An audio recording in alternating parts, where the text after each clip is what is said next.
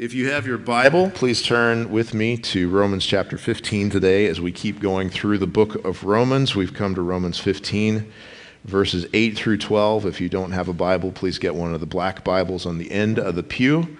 And if you don't have a Bible at all, then please just keep that one. It's our gift to you. We want you to have a copy of God's Word for yourself. Let's read together Romans chapter 15.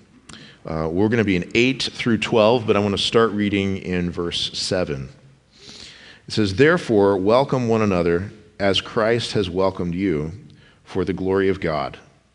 For I tell you that Christ became a servant to the circumcised to show God's truthfulness, in order to confirm the promises given to the patriarchs, and in order that the Gentiles might glorify God for his mercy.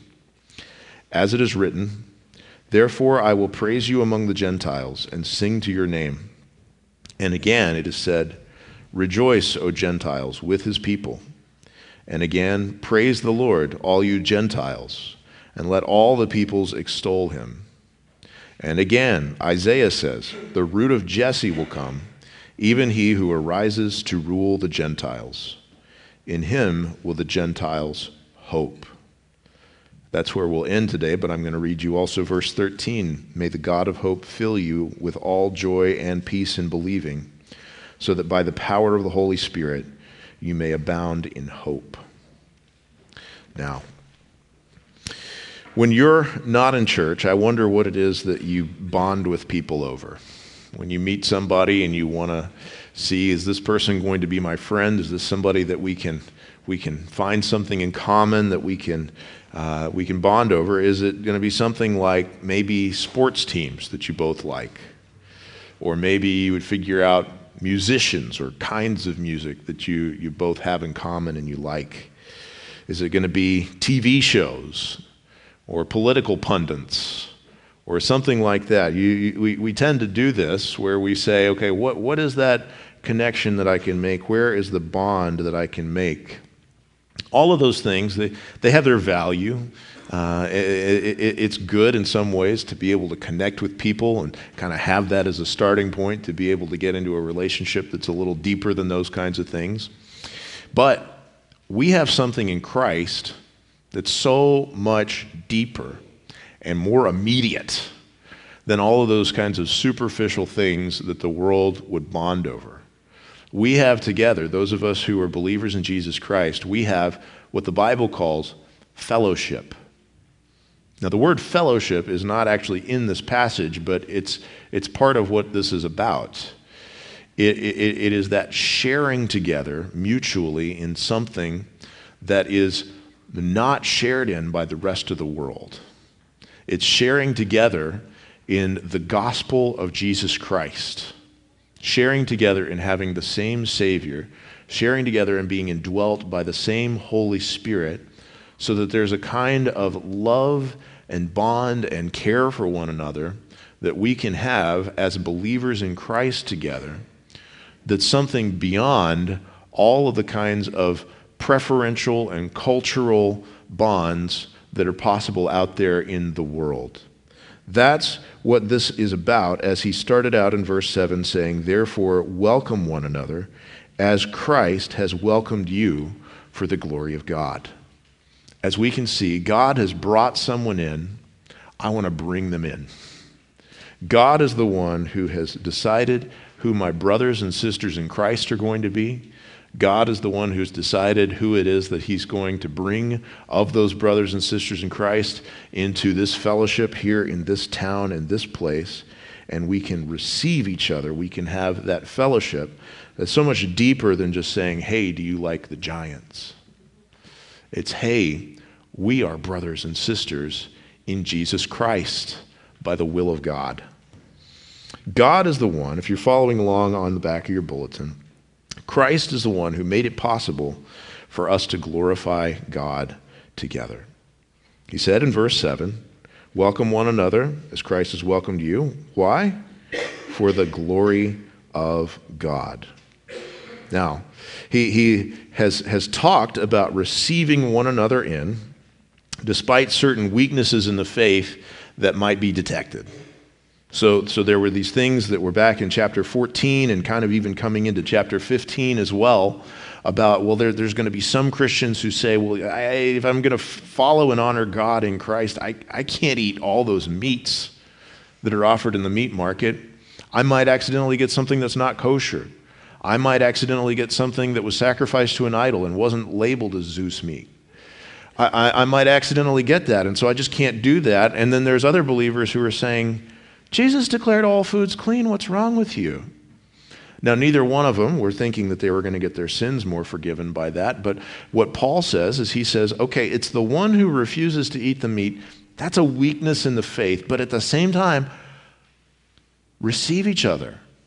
Welcome each other. In fact, even be willing to give up your freedoms for the sake of each other's souls, because it's more valuable to be in this together with one voice glorifying God than to say, oh, those people are weak, let's start our own strong church over here and let the weak people just have their own thing. He says, no, let's come together, let's welcome one another as Christ has welcomed you for the glory of God. And what he's going to do now in these verses that we get to in verse 8 is he's going to say, here is that glory of God. He's going to expand on that, how we as Christians welcoming each other can together glorify God, praise him together, and even glorify God more because of the welcoming of each other. Jesus made it possible. He says in verse 8, for I tell you that Christ became a servant to the circumcised to show God's truthfulness in order to confirm the promises given to the patriarchs and in order that the Gentiles might glorify God for his mercy. First verse and a half there. Verse 8 through first half of verse 9, where he says, for I tell you, those words, they kind of sound solemn, don't they? They kind of sound formal. He's saying, hey, listen to this. Listen to this solemn declaration that gives you the reason. That's what the word for means at the beginning of 8. Here is the reason for what I just said, why it is that you should welcome one another for the glory of God. Well, what is that reason? Well, it is because Christ became a servant to the circumcised, and also because Christ did his work in order that the Gentiles might be brought in. Let's think about that a little bit, okay? Christ became a servant to the circumcised. What is that talking about? Well, that's talking about Abraham's offspring. Most of you probably know this, but for the sake of those who don't, Abraham was a former pagan who lived in the Middle East a long, long time ago. And God, by his grace, called Abraham out of that paganism and brought him to faith in the true one living God. And one of the things that God gave to Abraham was this promise that from his offspring would all the nations of the earth be blessed. That he was going to make Abraham himself, through his offspring, into a great nation, which was ultimately fulfilled in Israel. And that also, not just that nation, but all the nations would be blessed through Abraham. God gave Abraham the sign of that covenant that he made with him. The sign of that covenant was called circumcision. It was this physical mark on the male descendants that came from Abraham that marked them off as being part of this people that God had made this covenant with and declared his blessing upon. Now, he's already talked previously in the book of Romans about a number of things having to do with Abraham's descendants, Abraham's offspring. Back in chapter 9, he talked about how not all who are descended from Abraham are of Abraham. Not all who are Jews in the flesh are Jews by the Spirit. That it was not all of Abraham's offspring who were declared to be part of the people of God, but only certain ones who were chosen, that came down to the people of Jacob. And then out of that it's only certain ones who have been chosen to be those who actually have the faith of Abraham in the person of Jesus Christ. Back in Romans chapter 4, he said this. He said, "Blessed are those whose lawless deeds are forgiven, and whose sins are covered. Blessed is the man against whom the Lord will not count his sin. Is this blessing then only for the circumcised, or also for the uncircumcised? We say that faith was counted to Abraham as righteousness. By the way, he's quoting Genesis 15 there. It wasn't Abraham's circumcision or his keeping of the law that made his sins forgiven. It was by faith that he was counted as righteous. It says back in Romans 4, how then was it counted to him? Was it before or after he had been circumcised? It was not after, but before he was circumcised. He received the sign of circumcision as a seal of the righteousness that he had by faith while he was still uncircumcised. The purpose was to make him the father of all who believe without being circumcised, so that the righteousness would be counted to them as well, and to make him the father of the circumcised, who are not merely circumcised, but who also walk in the footsteps of the faith that our father Abraham had before he was circumcised. For the promise to Abraham and his offspring that he would be heir of the world did not come through the law, but through the righteousness of faith. Now, I just read you that big chunk because I just kind of want to remind you, if you didn't remember, what it had already said in the book of Romans about circumcision. Let me just summarize that by saying, circumcision was a sign that was given to Abraham and his offspring, but it was pointing to a greater reality of faith, where even the Old Testament itself comes to those who were circumcised in flesh and tells them, you must be circumcised in heart in order to be right with God. So on the one hand, you have the physical descendants who had that physical sign of circumcision, but all of that was pointing to the greater thing, the thing of faith being marked out not by a physical mark, not by physical descendants, but by having the faith of Abraham, which means faith in the same one that Abraham had faith in, which is faith in Jesus Christ. But where it says, taking us back here to Romans 15, verse 8, where it says this, Christ became a servant to the circumcised. What that means is that Jesus came in his earthly ministry as a Jewish person, born in the tribe of Judah, circumcised on the 8th day, ministering among the Jewish people, and that God set it up that way on purpose. God had been showing all along that being right with God was not dependent on being part of ethnic Israel, that it was dependent on faith, but God also made this decision, I am going to save through this ethnic people, Israel. And I'm going to have the Savior Jesus come to the circumcised first. Jesus said in Matthew 15:24, I was sent to the lost sheep of the house of Israel. In Matthew 10, Jesus sends his disciples out, and in that first sending of the disciples there in Matthew 10, he tells them, go to those who are of the house of Israel. He tells them to preach only to Jews in their missionary journey at that time. Here's the question, though. Why did he do that? Why did Jesus say, I was sent to the lost of Israel? Why did he send his disciples in Matthew 10 to preach to those who are the house of Israel? Well, the answer is given here in Romans chapter 15. He says, here is why he became a servant to the circumcised. He gives two reasons for it.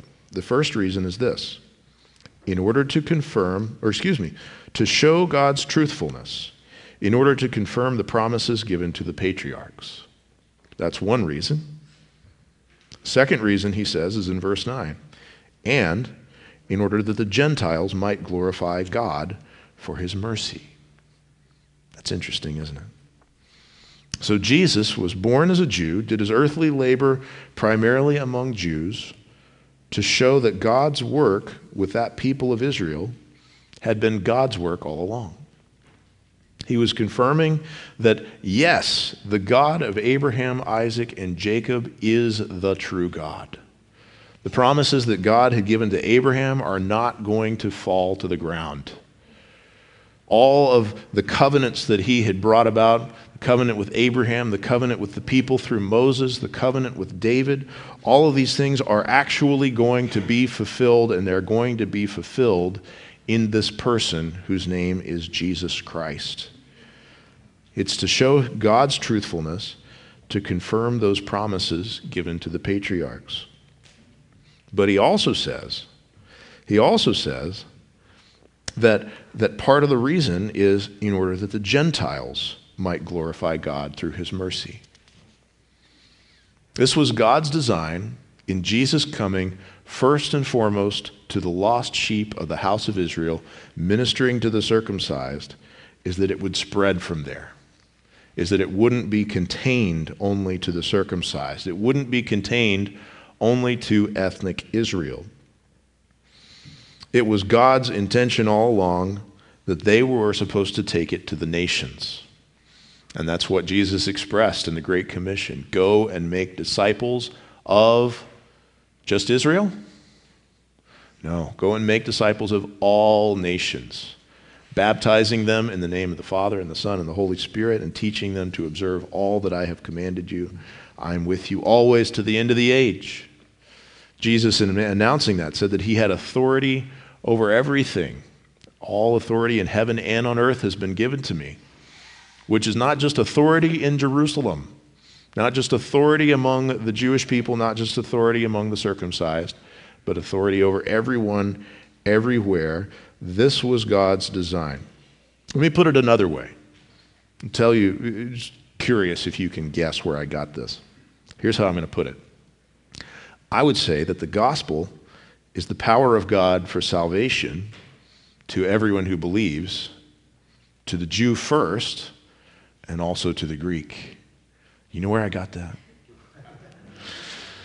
Book of Romans. That's the theme verse of the whole book of Romans, Romans 1:16. It's the power of God for salvation in Jesus Christ. To who?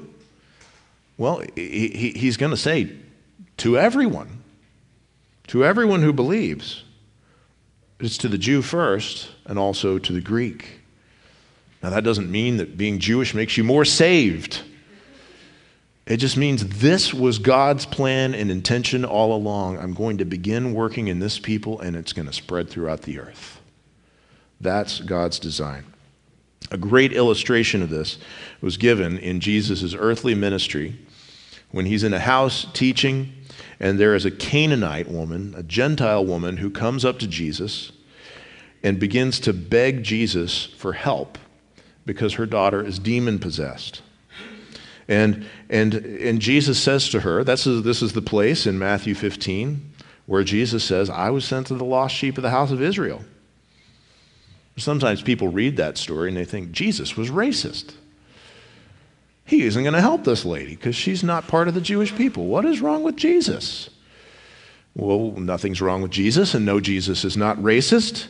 Jesus was doing this because he wanted her to say what she was about to say so that we could learn it, to learn the same point that's expressed in Romans 15, verses 8 and 9, where she says, yes, Lord, yet even the dogs eat the crumbs that fall from their master's table. And then Jesus answered her, O woman, great is your faith. You see what he's saying here? He's saying, I am serving this meal of the gospel beginning at the house of Israel, but it's going to spread out. The crumbs are going to start falling off of the table. And these people who have the faith of Abraham, doesn't matter if they're Canaanites. Doesn't matter if they would have been called dogs.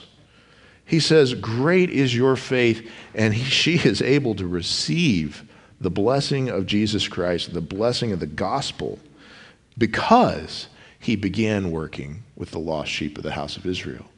And it's going to spread out from there. Jesus worked primarily in one place with one people, but his intention all along was that the salvation that he brought there would overflow beyond that place to the nations.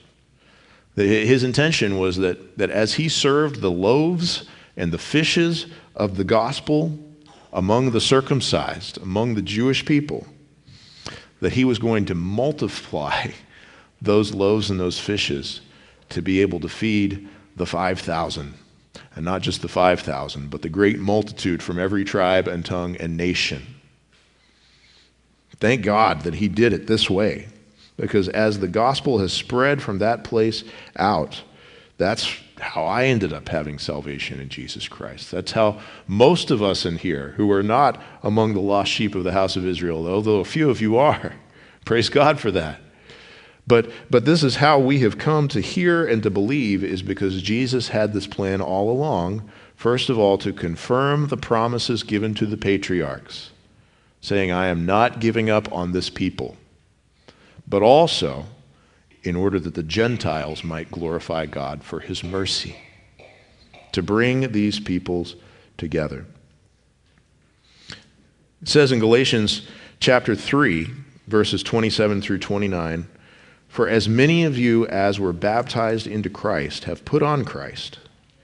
There is neither Jew nor Greek, there is neither slave nor free, there is neither male nor female, for you are all one in Christ Jesus.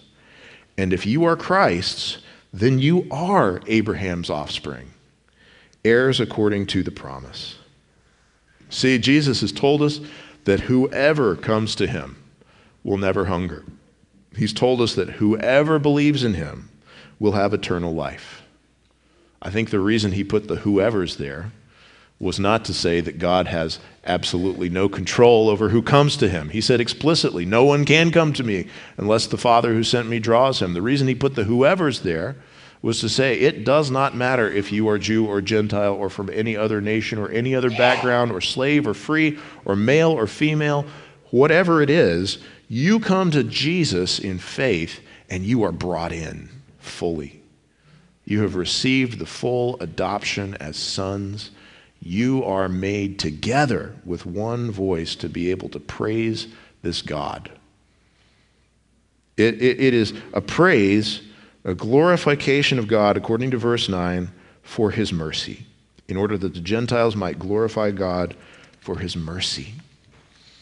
This is just a little reminder there that this is how we're saved. It's by God's mercy. It's by God's grace. It's not by something that we could do for God.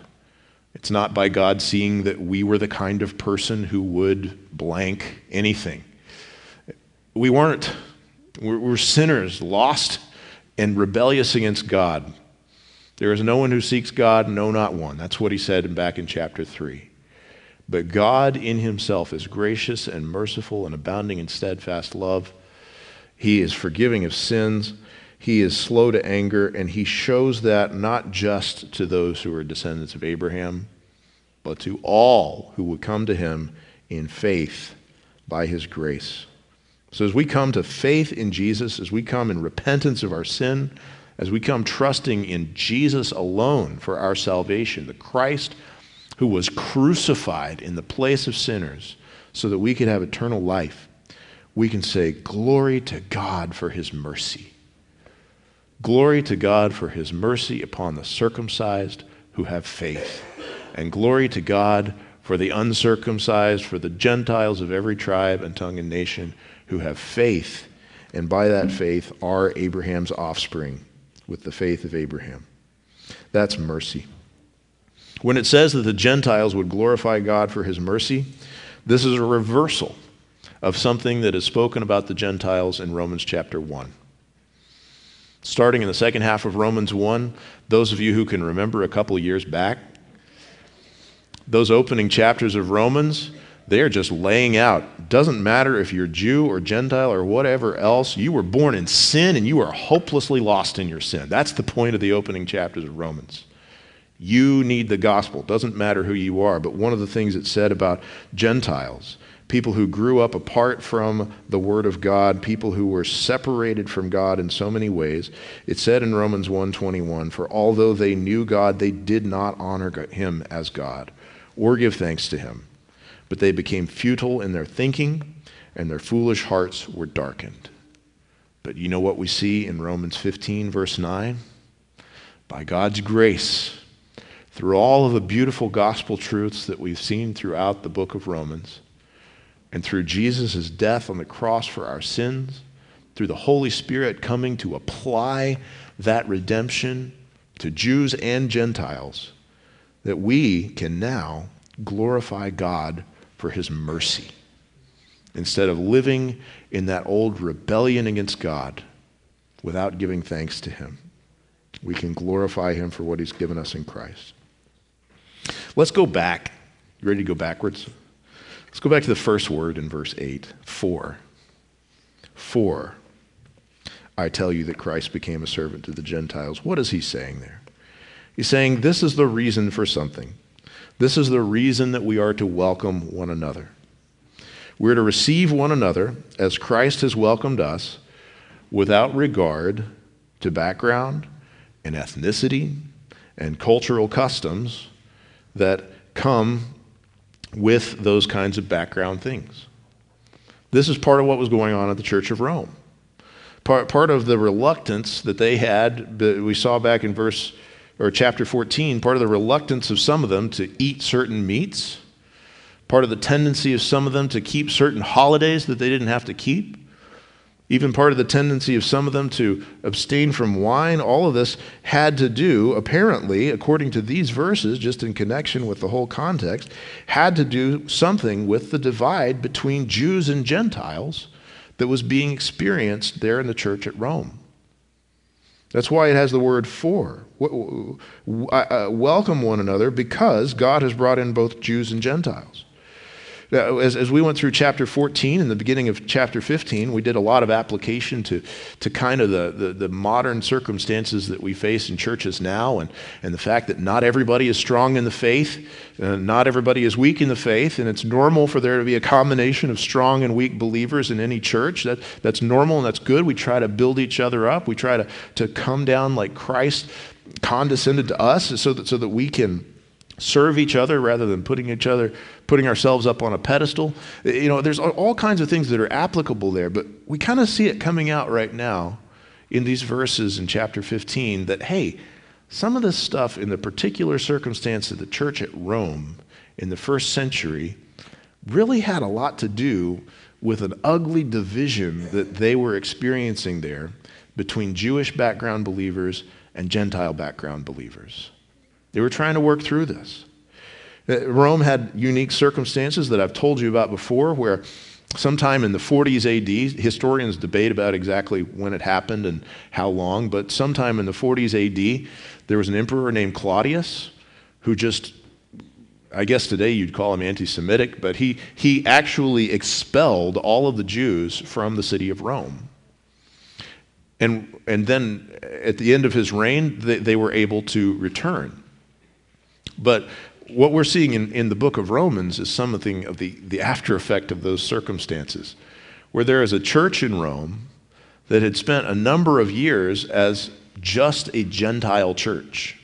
That's a pretty unique circumstance in these New Testament churches. As just a Gentile church because Jews were not allowed in that city for a time. But now as they're coming back in, you have these Gentile believers who seem, I don't know if they wrote a letter to Paul asking about this. We just don't know. But it seems like they've got some issues with receiving those Jewish background believers in. Some of those issues are things like, hey, as these Jewish background believers come in, they won't eat meat with us. They won't come around our table. They're scared of the wine we're serving. They're scared that it might be tainted by some kind of a background of pagan sacrifice. Certain times a year, we show up to their house to bring them a fruit basket, and they're like keeping these weird holidays that we don't keep. And we say, what's going on? These people, they seem like they don't understand that they don't have to be in these things anymore. They're weak in the faith. You can almost hear these kind of complaints coming in this hypothetical letter to Paul about the problems that they're experiencing in the church. But you know what you see throughout the letter of Romans? You see these continual urges from Paul not to let there be divisions over things like this. As there's a temptation from those Gentile believers to look down on the Jewish believers, you know what he says back in Romans 9? He says, hey, they are Israelites. To them belong the adoption, the glory, the covenants, the giving of the law, the worship, and the promises. To them belong the patriarchs. And from their race, according to the flesh, is Christ, the Christ who is God over all, blessed forever. Amen. He's saying, hey, don't go down that road of looking down on these people. He says in chapter 10, brothers, my heart's desire and my prayer to God for them is that they may be saved. He's speaking specifically here about unbelieving Jewish people. He says, I bear witness that they have a zeal for God, but not according to knowledge. But he says Christ is the end of the law for righteousness to everyone who believes. And then in chapter 11, he makes it very, very clear that, hey, God began his work among the Jewish people. And it's by his grace that he has chosen to graft Gentile branches into this original tree, this original olive tree that he began working with all along, which began with the patriarchs, is expressed in the nation of Israel, comes to its fruition in the person of Jesus Christ. But he's saying, you who've been grafted in don't have that kind of an arrogance toward the original branches. So he says over and over and over here, hey, don't let there be arrogance. Don't let there be any of you looking down upon each other, especially when it comes down to these things that have to do with cultural and ethnic differences between Jews and Gentiles. Now, again, he doesn't say it's all just neutral.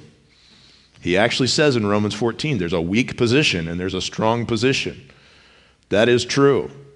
It is the weak position to keep kosher as a Christian. He says that. It's plain.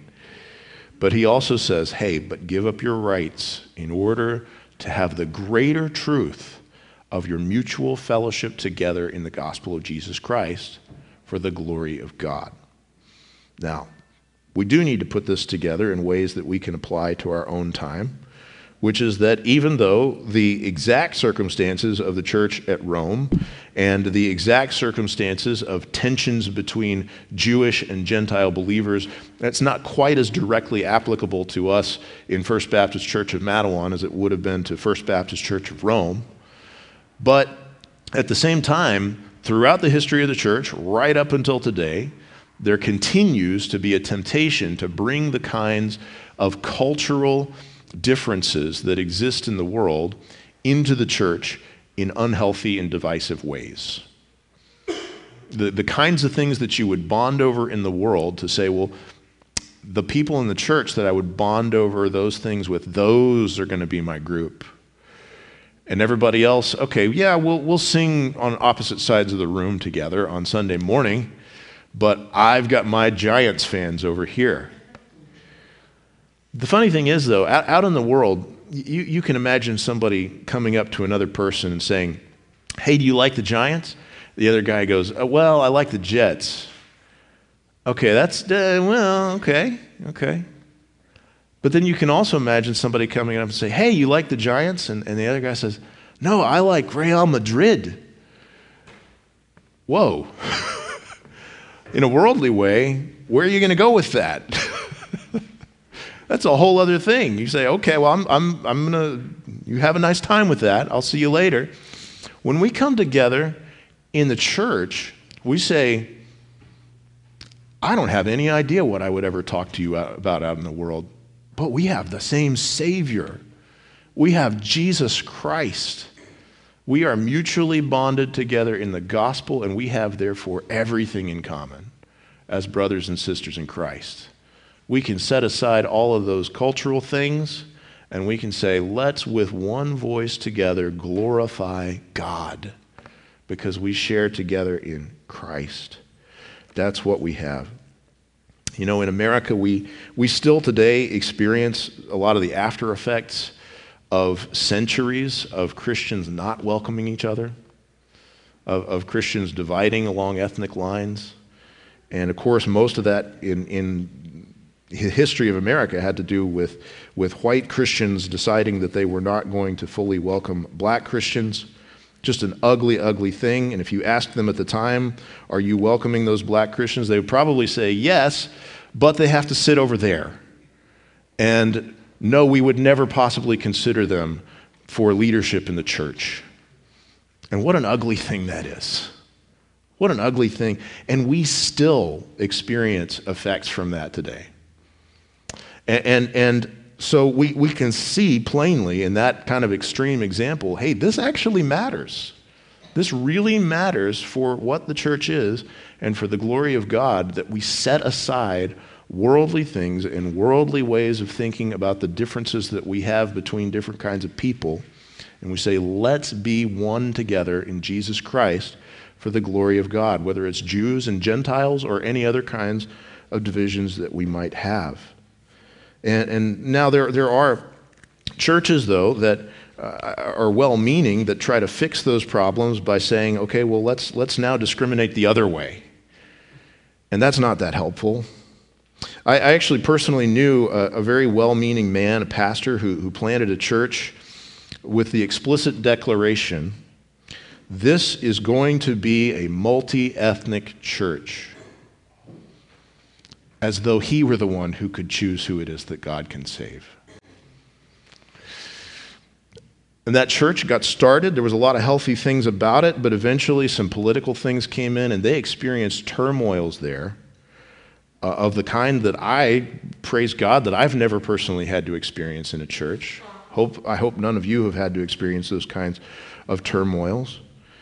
And the turmoils are rooted essentially in the idea that because they announced in advance what their ethnic makeup would be, to try to counter the sin of partiality that had existed in American Christianity before them, what they were doing is they were bringing in partiality in the other direction, to say we are going to favor these people above these people in order that we can meet our ultimate goal of having a racial makeup that matches this kind of I don't even know how it all worked out, but you know what they were doing? They were countering partiality with partiality rather than just saying, hey, we're going to get past these things and worship God together in one voice and trust that it is God who brings people into the kingdom.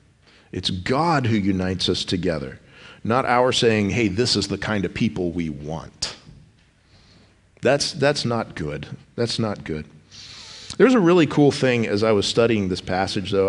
I was thinking about, and we're going to see this more. You'll see why I was thinking about this as we go to the quotes that he's about to bring in from the Old Testament about all of the peoples, all of these Gentiles, all of these people from all over the world extolling and praising the name of God together. And I was thinking as I studied that about this church, this little bitty church in Matawan, New Jersey.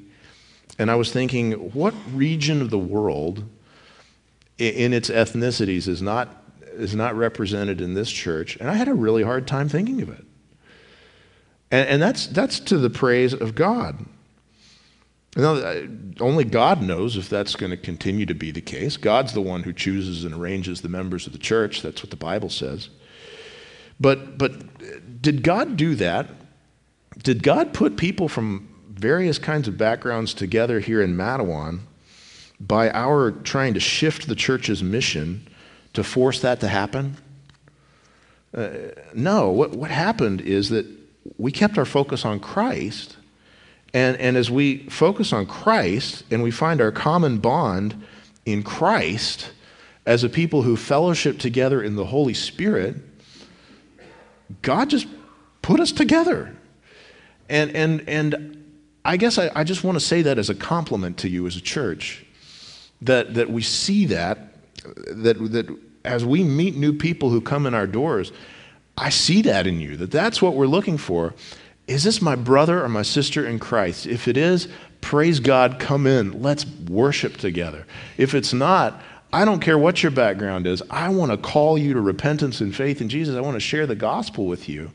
So I want to compliment you, church, on that we see that as our fundamental identity, not these cultural marker kinds of things, but let's together glorify God for his mercy. So praise God for that, and let's keep it up.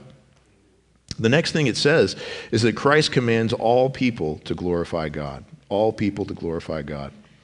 He says in verse 9, as it is written. Now, I just want to pause there real quick. As it is written, you know what that means? It means that the Scripture matters. Here he is, by the power of the Holy Spirit, the inspiration of the Holy Spirit, authoring words of the New Testament that will show us that the words of the Old Testament are authoritative. This is just a testimony right here to the fact of what it says in 2 Timothy, that all Scripture is God-breathed. And so he doesn't want to just say, hey, this is a fun idea that I have. This is a fun little thing that I, Paul, thought up about how God can make us all get in on this together and all get along like some kind of Sesame Street thing. No, he says, this was written in the Scriptures all along, that this has always been God's plan. He is testifying here to the authority of the Bible, which is what we always ought to stand on, the authority of Scripture. And specifically, he's showing from the authority of the Old Testament Scriptures that this idea of Jews and Gentiles of all nations being brought in together in Christ for the glory of God has always been God's plan. He doesn't quote here from just one passage. He quotes from 4 different passages that are from multiple books of the Old Testament. And he does the same thing that he's done in other places in Romans as well. He quotes from these places around the Old Testament that make up what are called the law, the prophets, and the writings, or the Psalms. He's quoting from all 3 of the historical Jewish divisions of the Old Testament books to say, hey, it has always been all over your Bible that this has been God's plan all along. Let's see what those quotations are. He starts out quoting from Psalm 18, verse 49, which says, therefore, I will praise you among the Gentiles and sing to your name. Gentiles, also translated nations, and sing to your name. Then he quotes from Deuteronomy chapter 32, verse 43, and says, again it is said, rejoice, O Gentiles, with this people. And then he says in Psalm 117, verse 1, and again, praise the Lord, all you Gentiles, and let all the peoples extol him. And then he's going to quote in verse 12 from Isaiah 11:10, but we'll save that for just a minute because that's going to be something we'll get to at the end. But in the second half of verse 9, where he quotes from this psalm, he's showing that God is going to send his people to praise his name among the nations. He says, I will praise you among the Gentiles, or among the nations, and sing to your name. Do you know what that is? That's an Old Testament call to evangelism. It's an Old Testament call to missions. To say, yes, I am here in Jerusalem, and I recognize that it is my task to go out. That it's God's desire to see the nations praise you. I'm going to go and I'm going to praise God among the nations. Another way to put that would be to spread the good news, to share the gospel of the glory of God in saving sinners in Jesus Christ. I will praise you among the nations, sing to your name. Verses 10 and 11 have these commands not just to us who are already Christians to go and spread the gospel, but commands to all peoples everywhere to praise God. Rejoice, O Gentiles, with his people. Praise the Lord, you Gentiles. Let all the peoples extol him.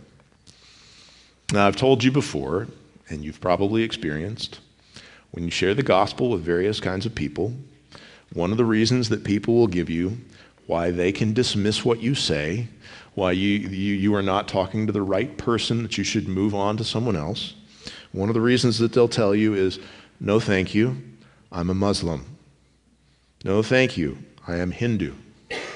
No thank you, I'm Jewish. No thank you, I am Catholic. No thank you, I am a Mormon, etc., etc., etc., etc., as though the point in God's mind were just that all peoples should have some kind of a religion. All the peoples do have some kind of a religion. And in the Old Testament, you see that pretty clearly, too. What do you see among all of those Gentile nations? You don't see some kind of an absence of worship or an absence of religion. You see them building temple after temple with idol after idol and priest after priest coming in to offer sacrifice after sacrifice. They had well-established religions. But God says, those are ugly. Those are not God-honoring. And my command to all people everywhere, even those who have systems of religion that go back in their families for thousands of years, dishonoring God, just as the second commandment says that they would. I command you, all Gentiles, all peoples, everywhere, to extol and praise the name of the one true God, Yahweh. All peoples everywhere are commanded.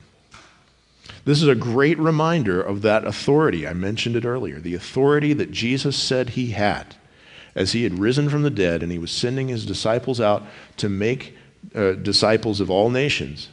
He said, all authority in heaven and on earth has been given to me. He didn't say all authority among the people that you think are most likely to believe. All authority among people who don't have any kind of a system of religion right now. Everybody does have a system of religion. He says, all authority has been given to me.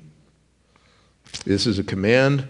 It is for an obligation and commandment that all peoples everywhere, as it says in Acts 17, should repent and turn away from their old system of worship, turn away from their whole old system of thinking, and become worshipers of the true God through his Son, Jesus Christ. And it's not just the New Testament that says that. It's the Old Testament, every part of it. Do you know the reason that you exist? I've told you before. It's to glorify God. That's the reason you exist. It's to glorify God and to enjoy him forever. If you're not a believer in Jesus Christ today, by which I mean that you haven't come to be broken over your sin and the wrongness of our whole way of thinking that you had before, and to trust yourself completely in the Savior Jesus who was broken and died on the cross for your sins. If you are not a believer in Jesus today, do you know that you are not fulfilling the whole reason you exist? The whole reason you exist is to give glory and praise to God. And the one way that he has given for that to happen is through faith in his Son, Jesus Christ. Fulfill your purpose. If you won't, he's still going to get glory from you, but not voluntarily on your part. It'll be the glory of his justice for all eternity in the fires of hell. That is the fate of all people of all nations who will not repent and believe in the Lord Jesus Christ. And that is what's ahead for you if you won't turn to Christ. But he offers you that salvation so that you can turn, glorify God for his mercy. Believer in Jesus Christ, you also don't need to miss the reason why you exist, which is to glorify God. Maybe there's a way in which you recognize these verses are right. Oh, yes, all Gentiles should rejoice with his people. Oh, yes, all Gentiles should extol his name. Oh, yes, this is good. This is great. Everybody should praise God. But your heart, for some reason, is just hardened. Don't let your heart be hardened. Let this scripture come to you and soften your heart. Wherever your mind, wherever your feelings, wherever the things that you love and the things that you hate, wherever your will, everything that is inside of you, wherever it is hardened against the praise and enjoyment of God, let God melt that.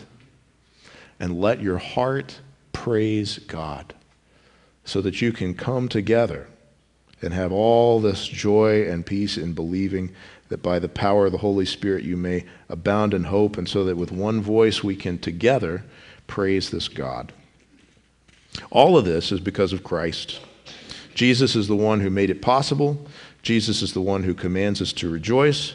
And Jesus, as it says in verse 12, is the root and the reason for our praise. In verse 12, he quotes Isaiah chapter 11, verse 10, where it says the root of Jesse will come. That root of Jesse, what that means, Jesse was David's father. David had been given a promise that someone would reign on his throne forever. It seemed like that promise hadn't come true. It seemed like the house of David was cut off, like it was a tree that had been cut down. It promises in Isaiah 11 that there will be a shoot from the stump of Jesse. That this root of Jesse will come. This is Jesus. Jesus, who was born in the line of David, who is the son of David, who is the king who is coming. It says, even he who arises to rule the Gentiles, to rule all the nations. Did you know he's already ruling from heaven right now? He is already ruling from heaven. It says that very clearly in Ephesians 1, is a place I'm thinking of right now, as well as various other places, that he ascended into heaven. God has put all things under his feet. But he also is waiting for all things to be put under his feet. He's ruling now, and he will come to rule in person. He is ruling now in his kingdom of grace as grace extends to more and more people through the gospel, and as he directs all circumstances of all things. He is ruling, and he will come, and he will rule in person and in glory. And it says in him with a Gentile's hope. Jesus is the one who fulfilled the promises, who is the Savior, who is the Messiah, who makes it possible for us to praise God, and Jesus is the one that's the reason for it, the one in whom the Gentiles hope. He's not just the source of our hope, he's the object of our hope. He's not a means to an end, he is the goal. And so as we come together, trusting in this Jesus, who is the one that we're to praise and the way that we can praise, let's welcome one another as God has welcomed us for the glory of God. Let's pray. Father, I pray today that you would grant us, where we're not in line with the Scripture, to see it. Father, I pray that where we have failed to welcome one another as Christ has welcomed us for the glory of God, I pray that you'd show us that and help us to set it right for your glory. But God, I pray that those who are today apart from Christ, whether they are among the circumcised or among the Gentiles, as it's put in this passage, from any tribe, tongue, nation, any background, any kind of worldly markers of identity, Father, I pray that you would bring us into the identity of being united to Christ by faith. And I pray that as we're united to Christ, that you would open our mouths to praise. Father, we see also here in this passage a call to evangelism. Even as Jesus did his work there in Judea and sent his disciples out to the nations, help us to be those here in New Jersey and other places, wherever you would send us, to spread the glory of your name, to praise you among the Gentiles, to sing to your name, to make disciples of all nations. Father, I pray for any who are outside of Christ, bring them in. And I pray for us who are in Christ, help us to fulfill the purpose that you've given us to glorify you in Jesus. And it's in his name we pray. Amen.